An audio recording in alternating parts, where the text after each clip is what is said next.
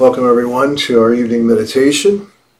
As I mentioned last week, we are in the season of Sagaki, the season of the hungry ghosts, the liminal period.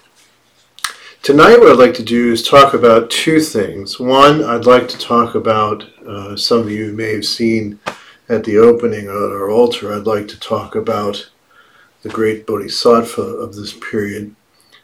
And at the same time, I want to then connect that great Bodhisattva to the practice of what we might call letting go.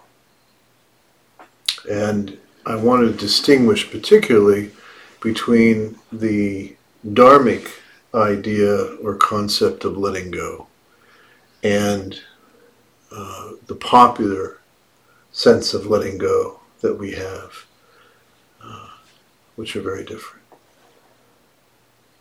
So let me first talk about the great Bodhisattva who is always important to us in our practice, but is one of the great archetype Bodhisattvas, and particularly of this sacred season. And so that figure that if you may have noticed when I was opening the space, is known in Japanese as Fudo, F-U-D-O, Fudo, Fudo Myoho, sometimes known as Fudo the immovable one. Now Fudo is a variation on the archetype which has its origin in Sanskrit with the great Dharmapala or Dharma protector known as Mahakala. And so it goes by many different names. But this one in particular was a gift from one of my spiritual mentors, and it actually comes from a temple in Japan. I haven't had this one dated. My assumption is it is at least several centuries old. It was given as a gift by, as I said, one of the heads of the Tendai Buddhist tradition, Ryokan Ara. It was a gift that I was graced with after he and I had spent time together.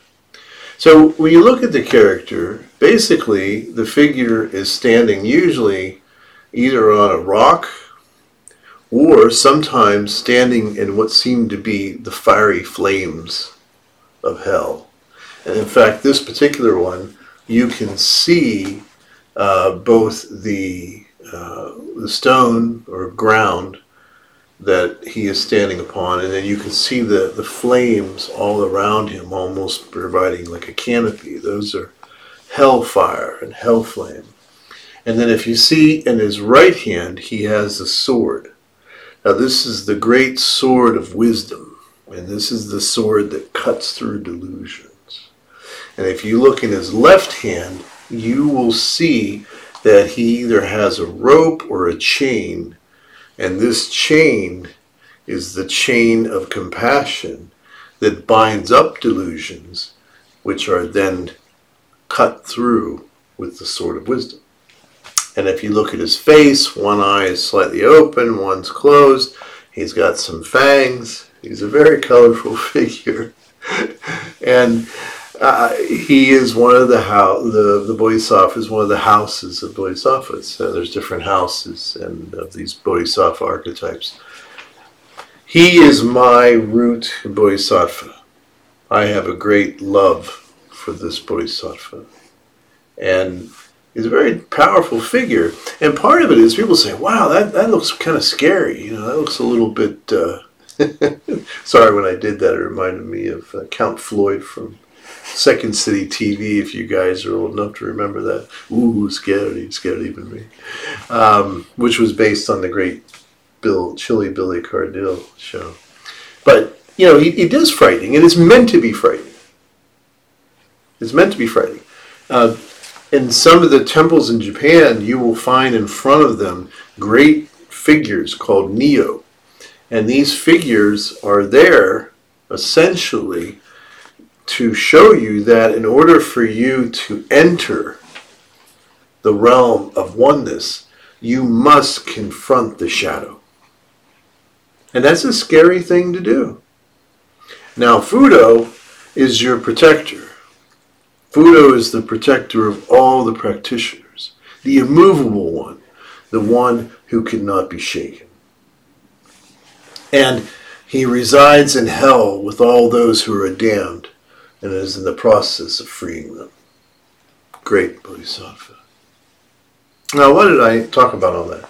Well, because these are symbols that we use in our practice to illustrate the strength and the courage that it takes in order to experience liberation. And when we talk about the things in our life that we want to move beyond, or maybe the things that we want to let go of, that we know we can't keep holding on to, laboriously holding on to them, and they cause so much suffering in our lives. And so when we invoke Fudo, what we're doing is we are allowing this letting go to actually happen. And how do we do that? Well, I've said this before in different places, but I think it's a very good illustration. For most people, the concept of letting go, if I take my mala and I put it into my fist, for most people, this is what clinging looks like. And we hold on to things. Now, for most people, when they have a sense of letting go of something, it looks like that. So that when I let go, I lose it. It's gone. Now, the problem with that is that from a dharmic point of view, number one, it's not true. And number two, it's so hard for us to do. There are so many things in our life that we'd be so better off letting go, but we just can't seem to. And we try, but we just can't seem to move beyond it. And that is because we misunderstand it. Now, the Buddhist concept of letting go starts with the same place. It starts with that same clinging, grasping. But letting go this time, instead of the fist this way, is like this. And this allows everything to be seen, everything to be understood. So when we let go from the dharmic perspective, we're not dropping anything. We're rather opening up to see the fullness and the clarity of the picture. Now, how can I illustrate this? Well, perhaps there's a relationship that I'm involved in, and I see that that relationship is naturally changing. And so I want to hold on to that relationship, and I want it to stay the way that it's always been. But if I do that and I grasp and I'm, clinging to that, then what happens is if I don't allow the other player in this relationship to unfold as they will naturally, then what can happen is that there will be a loss, not just a letting go, but a loss. And I may think that I'm holding on to it, but there's nothing there anymore. And so when a relationship goes through natural changes, like everything else in the universe, we have to learn to flow with that. And the way that we can do this is by learning to let go by opening the palm of thought, so that we can see everything that's going on. And we can examine our thoughts and our beliefs that may be preventing this relationship from moving even to new and deeper levels of intimacy. And that's what's so important, that we learn to let go. But letting go doesn't mean dropping. Letting go means opening the hand of thought so that we can understand the beliefs that may be preventing us from letting that relationship continue.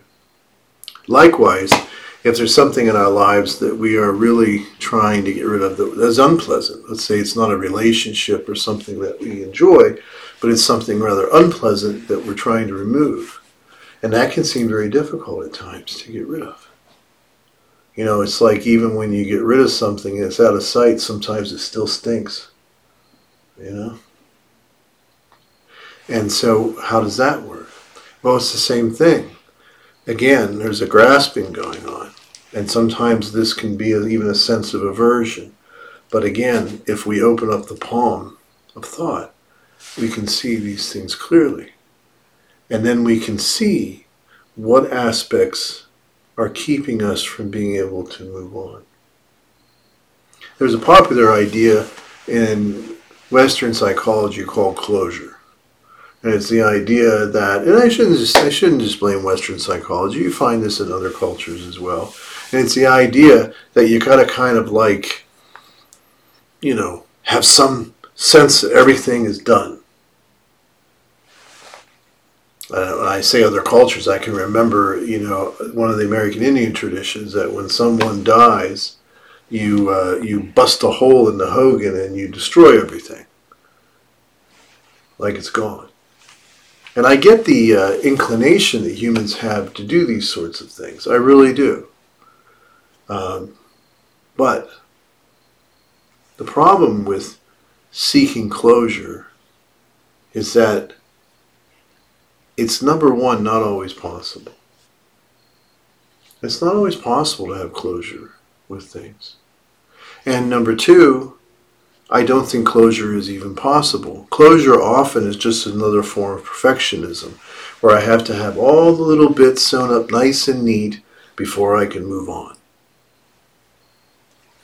So what does the Dharma have to teach us about this idea of closure? It teaches us that it's a form of perfectionism, that it's a delusion, that it's not about closure, but rather it's learning how to integrate the good, the bad, and the ugly into our lives. And to integrate it in a way that is harmonious for us. So that in the big pie of my life, the ugly is there, but I just give it a little piece. I don't let it take over the entire scene. So instead of closure, there is integration. And I also think that closure, this idea that everything has to have a certain way of ending, it's not realistic. And part of this comes out of a more linear thinking, sort of cultural idea, that a very time sort of anchored idea, that here's the beginning, here's the middle, and here's the end. But the reality is there's nothing in the universe that's like this. Nothing. If you just observe our planet goes through great cycles on a regular basis. And the laws of thermodynamics show us that energy is constantly going through different changes. It may be changing, but it's still the same energy.